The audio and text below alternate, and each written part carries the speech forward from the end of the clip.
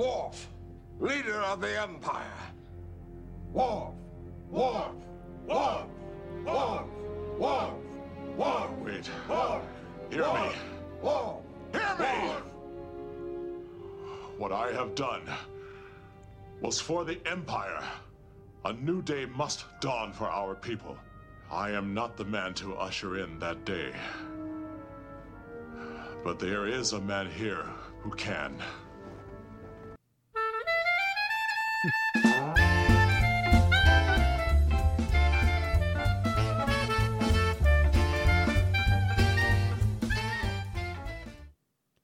It is January 25th. Had to look, Steve. Not a good sign for me mentally.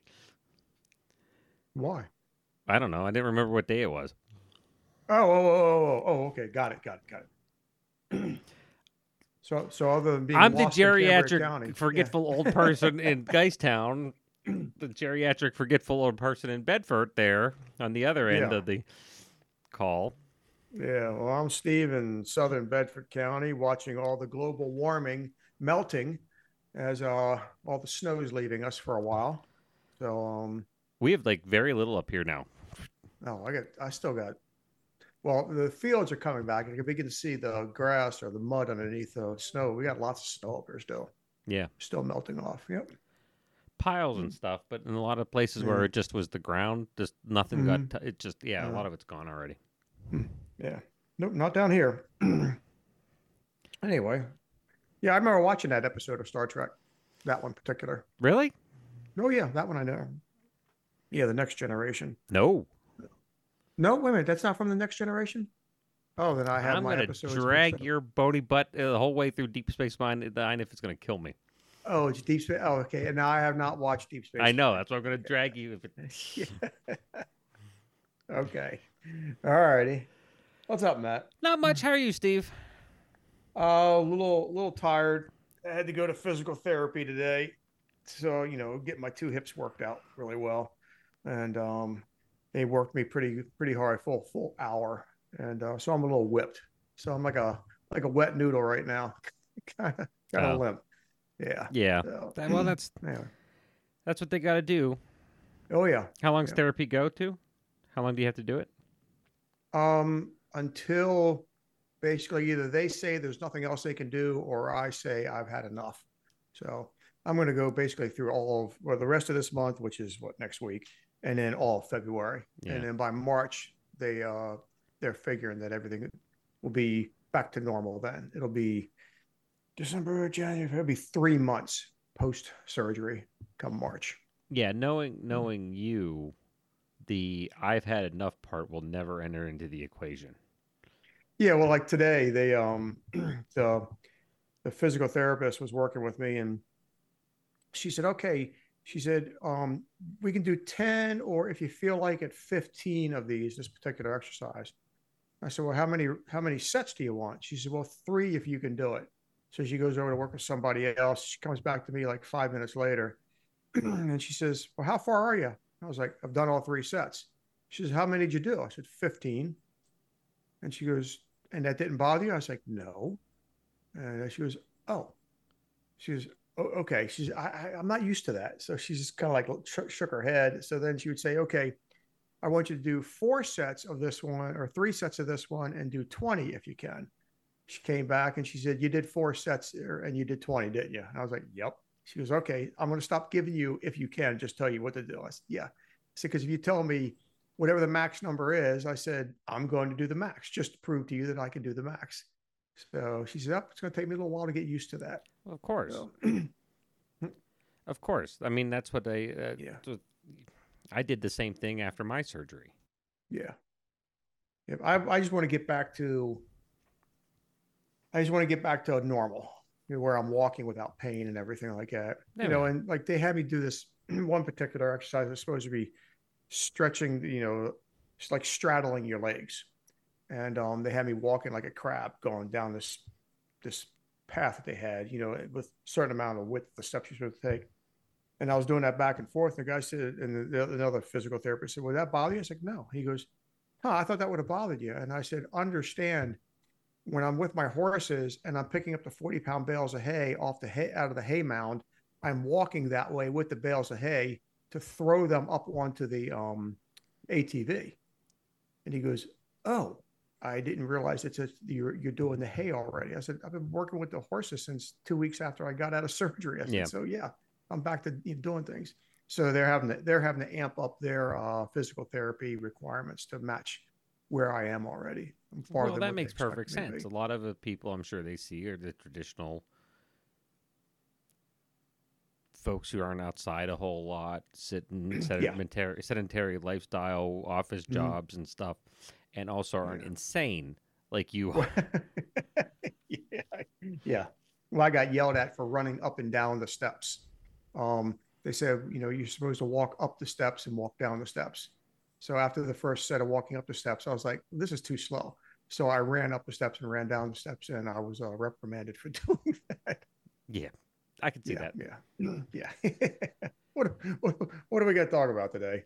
I've been thinking since we've had the first and what potentially could be the only two interesting primaries this election cycle.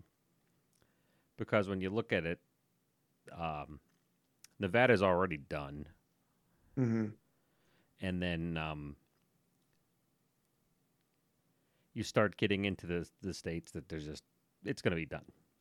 But I started thinking about the issue that we could might make it more interesting is the concept of ballot access and how we are stuck in this duopoly of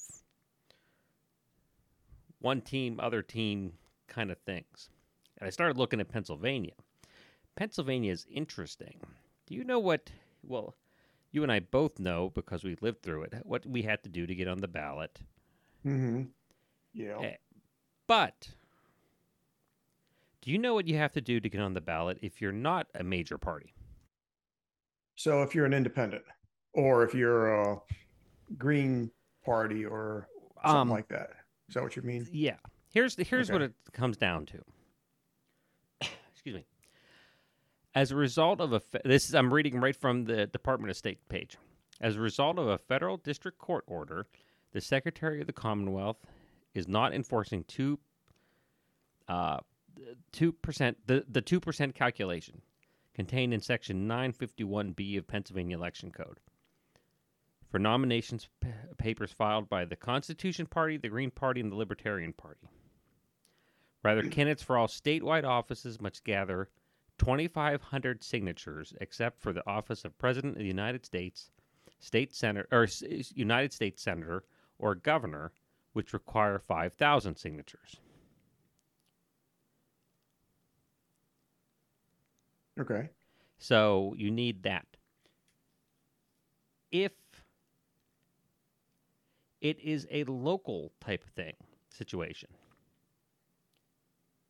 So I'm running for commissioner. School board commissioner. Okay.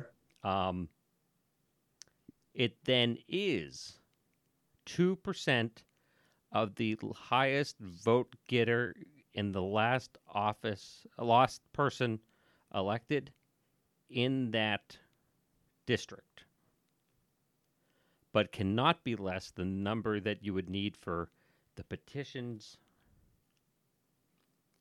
of a major party. So at the local level, you needed, because you never did local politics. I ran for a state rep. No, I mean like township, borough. Oh, no. Yeah, no. I never did anything like that. Yeah, that's the world I lived in for a chunk of it. Mm-hmm. It was to be on the ballot in the primary as a major party was 10 signatures. Okay. So what they're saying is you need 2%, but it cannot be less than 10 signatures. Say for a borough.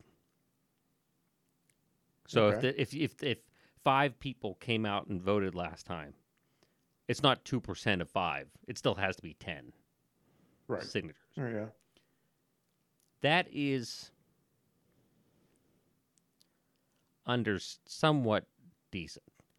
But when you start talking, in Pennsylvania, part of this is the court ruling, as more and more people challenge these things, saying, wait, why is the state...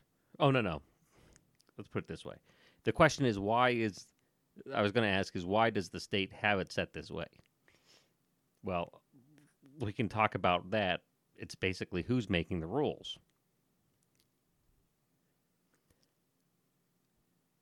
But the question then becomes, is that actually a fair way to make the rules? We know who makes the rules for ballot access. The legislature sets or election law. So they look and say, how many parties do we have? Let's go. Do we want to add somebody else? How many parties are there? 2. Do we want to invite someone else to this party? No. Well, let's make it as hard as possible. Right. Yeah. Well, is it still, since you've got all the rows in front of you, is it still, if you're an independent, you're not a Republican, you're not a Democrat in Pennsylvania, you still cannot vote in the primary? Correct. You cannot vote in the primary. All right. So we still have that draconian rule in place. I don't actually, I think archaic. It's archaic, but I actually don't have a problem with it. And here's why I would argue that it's completely okay to have a closed primary. The issue that I think, and this is going to be the hair you and I split, and I think we're going to end up agreeing, is the concept of, I am perfectly fine with a closed primary. A party, Republicans, Democrats, Libertarians, Greens, whoever, should have the right to nominate their own candidate that they want to put forth. The difference being, our system is effectively built to ensure that there is no other candidate option other than those two. I don't mind a closed primary. I mind a closed system. I'd rather have a primary that everyone goes out and there's 13 or 15 or 30 parties having closed primaries. And at the end of the day, your general election ballot is, here's 15 names. Every party has picked their own person, but the general election is amongst the candidates each individual group has put forward, not just two groups. Well, I see what you're saying. No, but I guess my better question is let's say I decided to run for state senator. I'm going to challenge Wayne Langerholic, who's our current state senator. But I don't want to run as a Republican and I don't want to run as a Democrat. I'm going to run as an independent. Okay. So I have to go out and get. So right now. Yeah, you can go out and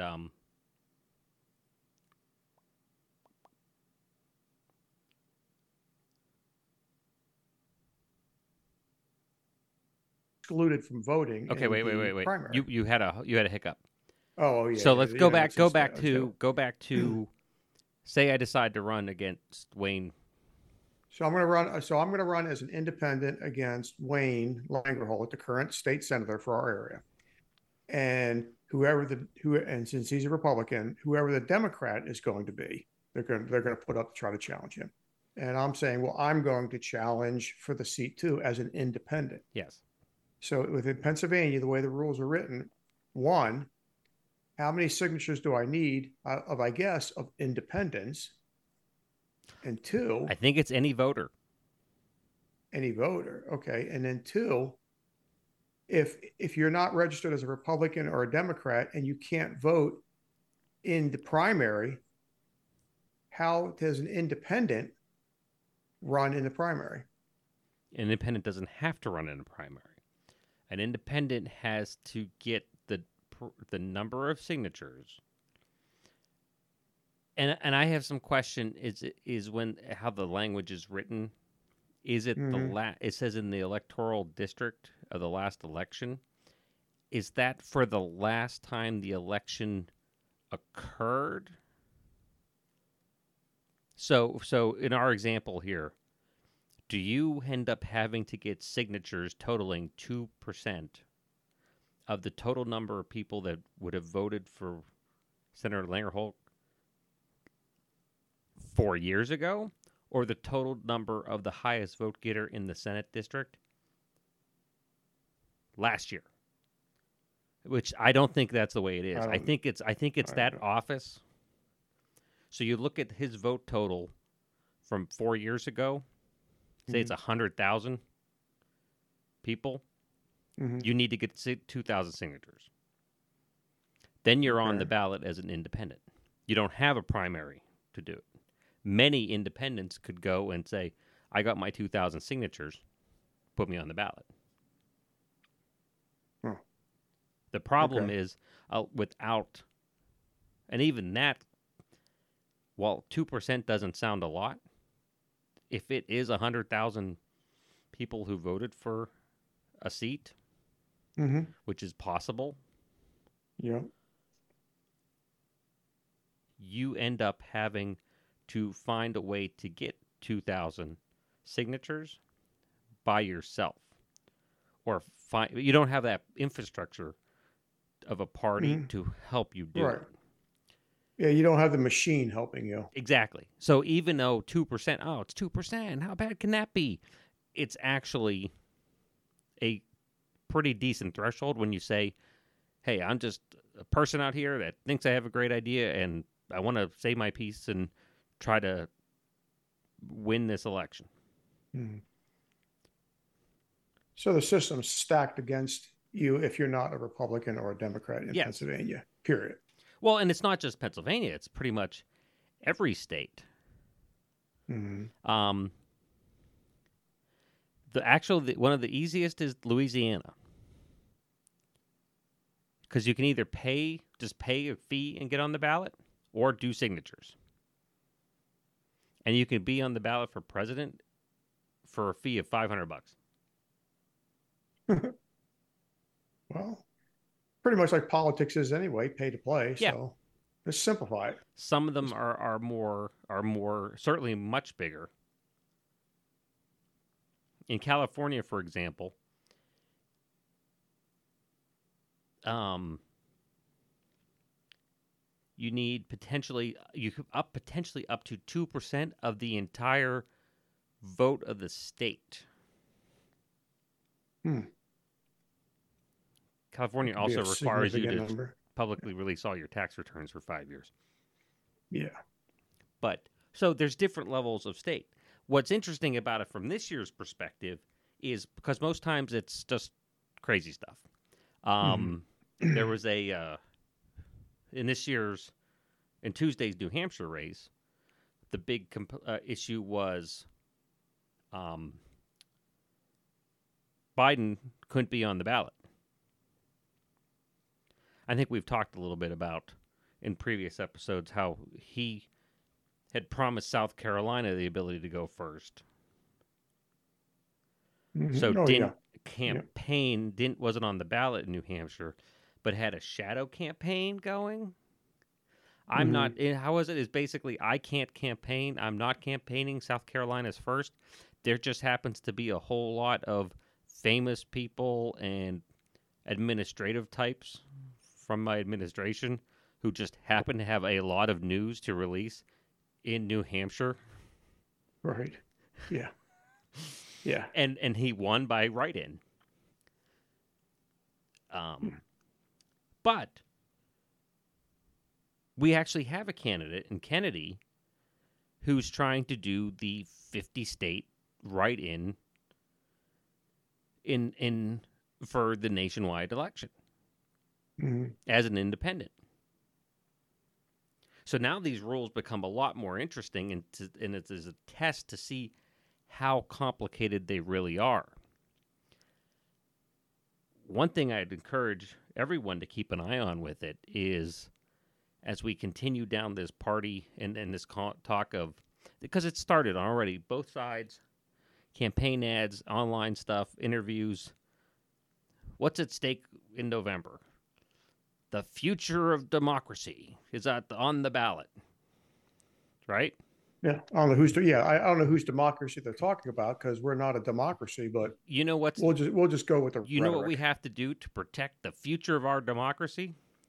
To make Anything sure but it's the really bad hard argument. for Robert Kennedy to get on the ballot. Really, I thought it was just make sure Trump never doesn't show Well, up that or too, anything. but it's the same concept of, the future of democracy has to be protected as long as it's only these two parties and that's it. Mm-hmm. Yeah, well, yeah, protect their own, not protect. First of all, we're not a democracy No. as a nation, but we're a republic. But we won't, try to educate the dumb people who don't know that. I'm not in the mood to today. My guess is most of the people who are going to be listening to this show have that basic understanding. Well, yeah, which I'm is hoping nice. So. Yeah, that our listeners select actually know the few difference that we are a republic and not a democracy. Yeah. Talking about all the other idiots. Anyway, it's interesting as we're talking about this and I think it was George Washington who was against a two-party system for politics. That he believed that there shouldn't be a party. It should be you're an American, and if you want to run for the president or run for whatever, you just get yourself out there, you get your signatures, and they didn't have all those rules in place back then, but you weren't a Republican or a Democrat, or back then it was the Whigs and the Tories. Back in Washington's day, I believe that was the parties that they had: Whigs, WHIGS, and Tories. But he didn't believe in that. He thought that was a bad thing to do for politics because it would polarize people. He thought you shouldn't have parties. It should just be your Americans running for office. Washington, the terms he used was place the interest of the nation over political and regional affiliations. Yeah. Much more eloquent about it than I just was. But yeah, we shouldn't have this. But the system is what we have now, and the Democrats and Republicans are protecting themselves. And like you said, they want to have a party, but they're only inviting themselves. Nobody else is invited. Yes. Yeah. And just completely. I just think it's the system. If I had to redesign it, it would be very similar to that concept that I'd laid out earlier. Is a base number of signatures, and I'm talking honestly the 10. If you have 10 people that'll say, "Yep, I'll sign your thing," good enough for me. Then you can decide, because I think it eliminates the independents by doing it this way. Because instead of being independent, you actually start grouping together in parties based on the things that you are interested in and care about. So you have a party that is a coalition of people that are maybe that are mostly about gun rights, and you kind of group on that issue, or economic issues, or foreign involvement issues, or on down the lines, and you actually end up fracturing a lot of this giant monolithic party structure, which honestly hasn't been a thing all the time anyway. Technology, news media, and so forth, since basically the 60s, has kind of smushed all these parties into one big Republican Party, one big Democratic Party, and that's it. Yeah, and they're both pissed off at each other, and nobody would do anything. But we aren't that far away from years gone past, where both of those parties were very different internally, and had to deal with that and reflect and handle that. You didn't just have that, let me have a picture of a stereotypical Republican, a stereotypical Democrat that had to fit that mold. You had fiscal Republicans, religious Republicans, Southern Republicans. Were very different areas, different focuses, but now they've just been kind of all squished together. Mm-hmm. Same thing on the Democratic side. If it was a lot easier from a threshold standpoint, I think you would have a fracturing of those major parties, and a lot of independents would end up affiliated with an organization of things that they believed in. And maybe you are only 5% of the electorate. But hey, this is 5% of the people that are working for things that I actually believe in. Mm-hmm. Yeah. But if you get that signature and excuse me, you get into the party, as far as not like a political party, but I mean, like, you're actually good to go. We're here to party. Get on a primary ballot. Or set a realistic number of what the average person could expect to get signature-wise. Not 2% of 100,000 people or whatever. Right. Yeah. And say, great, here you go.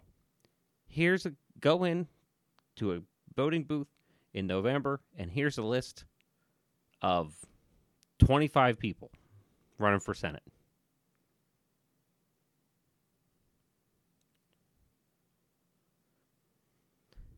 And then, yeah, you as a voter pick the one that you want. Yeah. So, but it's never going to happen. Not with the way the system's set up now. I don't think it might. Yeah. And here's why I would say that is, as more and more people separate from parties, that is less and less influence, i.e. money coming into the party, that matters. So if a third or more of the electorate, say in Pennsylvania, is third party or independent, everything that happens in a primary doesn't matter to them. Doesn't mean they're not. So now they're all over the place. We hear it all the time. Who's going to pick up independents? That's the swing constituent vote, because you don't know which way they're going to break. That has continued to grow year over year over year. As more people reject it, we could very well get to a point where we do have that two-party system, but it's just two people standing in a room yelling at each other. Well, the rest of us said, nope, bye. You guys just sit there, yell at each other in that room together. The rest of us are going to go over here and do something else. Yeah. Huh. Well, it'd be nice to see that. I'm not going to hold my breath. Oh, it's not like a next week kind of thing. Yeah, no, or the next, or no, by November, this November, certainly not. But a catalyst, all it takes is one of those things. You look back. There's always been that conversation since the early 90s is, when's that next great leap forward for this kind of this independent option? After Ross Perot. And this year potentially has that opportunity with Kennedy. Yeah, it should prove interesting. To what are you going to do? And add into that where you had Perot against a traditional Republican in Bush and a fairly positively thought about Democrat in Clinton. Remember, this was premier Bill Clinton, not today Bill Clinton. Yeah. Right. And Ross Perot still did decent. Mm-hmm. Kennedy touts it all the time, but when you look at the polls, it's right. His likability compared to Trump or Biden is greatly, a much greater number than either of them. He's managed to get on a stage or at least have a conversation on a national level. Mm-hmm. That doesn't mean he wins, but it does mean that the people who say, wait a minute, this might actually be a thing. Mm-hmm. Who's not? So if Perot opened the door for Kennedy, who could Kennedy, if he's successful enough to take it further, who does that open for in 8 years, 12 years, or Right. Especially because the longer you go, I think the ground gets better as more and more people walk away and say, I don't want to deal with the party crap. Right. Yeah, it'd be interesting to see. Yeah. But I think the way the two parties are set up, as well as the media, because the media is against Kennedy, that they're going to do everything they can to mitigate him and keep him off of a stage with Biden and Trump. I would be genuinely surprised if Kennedy, Biden, and Trump were on a stage together in a debate. That would be one that I would actually sit and watch. I would be extremely surprised as well, but that goes back to I think our prediction episode we did the end of last year. I'm still maintaining there's not going to be debates. Oh yeah, you're saying there's going to be no debates. Yeah. Yeah. But I was saying that even if there were debates, let's say there were 3 presidential debates were scheduled, that the Democrats and the Republicans and the media, the way they sit today, would all work together to make sure that Kennedy would not be on that stage. Agreed. Yeah. They're against. And it'd be interesting to see the impact, considering that those are groups, the two parties in media, whose influence is never been weaker than it is today. Oh yeah, the media is completely on it. I trust a used car salesman before I trust a news anchor. And where do people? And I'm gonna channel my own internal Adam Curry here. Where are people going to listen about stuff to hear it? Us. Yeah, podcasts. Podcasting. Yeah. What's Kennedy doing? He's doing honestly, I bet if we sent out a request, I bet we could probably get him on this show. That'd be fantastic. Because he's hitting everything. Yeah. Because people are listening to it. Right. They're not tuning into MSNBC or Fox News anymore. CNN or anything reading. like that, yeah. Geez, the newspapers are barely. The fact that we still have a newspaper in this town astonishes me to no end. That it has financially exists. Yeah. Let alone any of the issues we've kind of had fun with about the accidental journalism we do. Yeah. But that just from a financial standpoint. Mm-hmm. Yep. So it's the right potential ground for something to grow, if not now, potentially in the future. It may be one of those things where Kennedy's 20 years too early. Well, Perot kicked open a door. Yeah. And now 20 years, 30 years later. 30 years later, Kennedy's now, taking the door frame off, and maybe it won't be as long, but now the next person will come into that won't be a Democrat or Republican, will have a better chance of actually being on a national stage. Yeah. And getting a good run at it. It's also going to be, because I'm trying to figure out, and I'd be curious to see the statistics and take an estimate and then never remember in 10 years to take a look and see if we were right, is party affiliation due to upbringing. Do you fall, because typically children will fall in line with what their parents are or against. Yeah, depending on what attitude they had. Right. There's never been a third option. Do children of independent voters grow up to be party followers? Don't know. I don't know either, but my guess would be no. Yeah, I would say no too. So are they generationally? is party politics baseball? That at a certain point, generationally, people are just going to be like, "What's baseball?"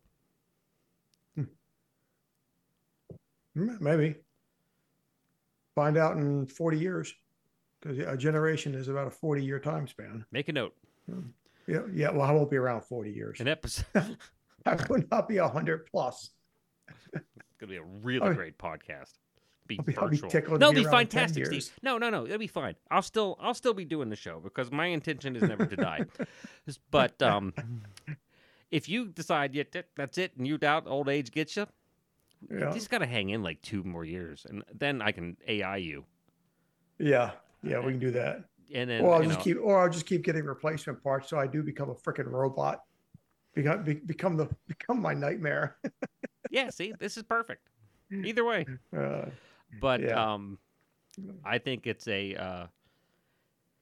It just had me thinking the last couple, especially because we had to work the permutations on what was going on in New Hampshire on the Biden side, because you had to do the write-in and kind of the history behind that. And I thought it was funny.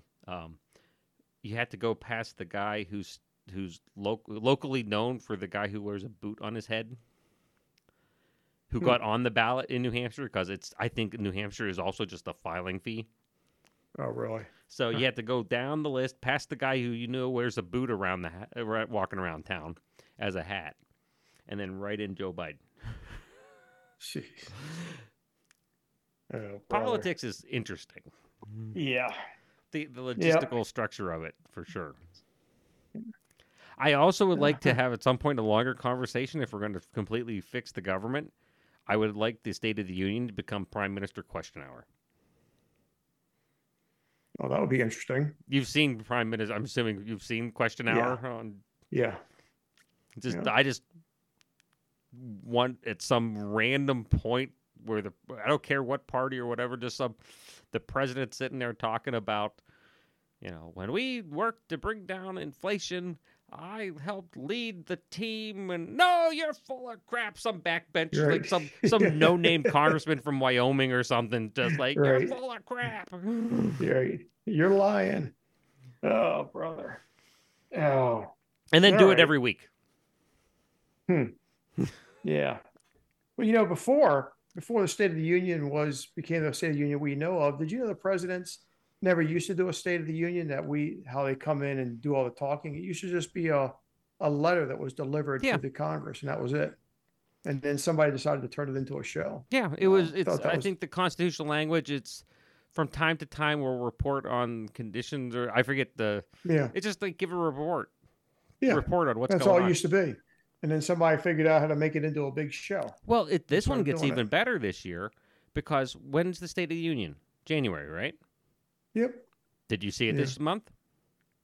Is that what? Did you see it this month? State of the Union? Yeah. Can't be. It's in January. Yeah. January's almost over. Oh, crap. That's right. Yeah. Hang on a second. Yeah, you're right.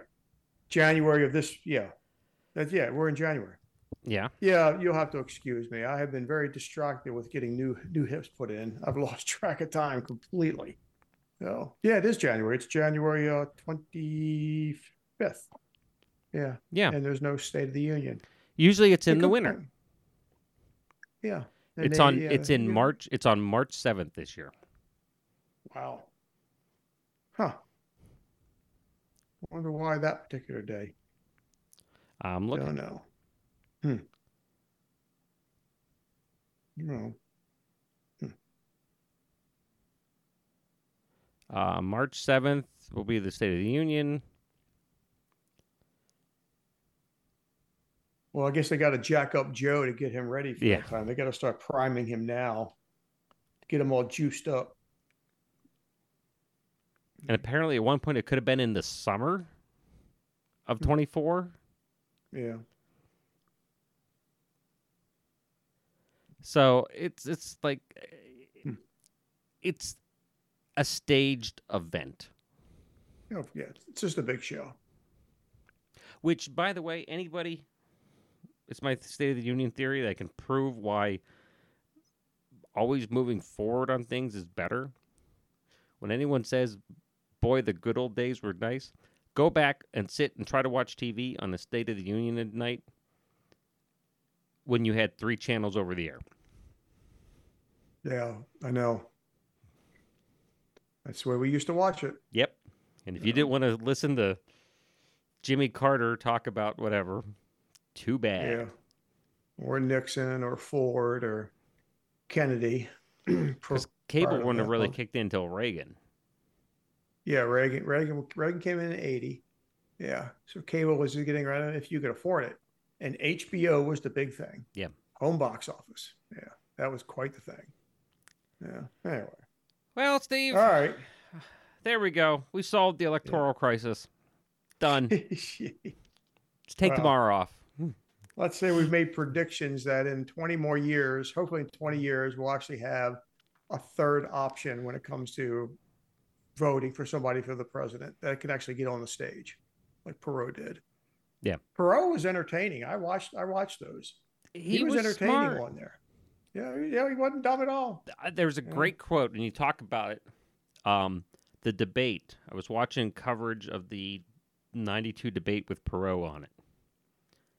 And it was Bush kind of going at Russia over the Soviet Union thing and kind of hardline CIA mentality of, they just kind of changed their names, but and Clinton being more open and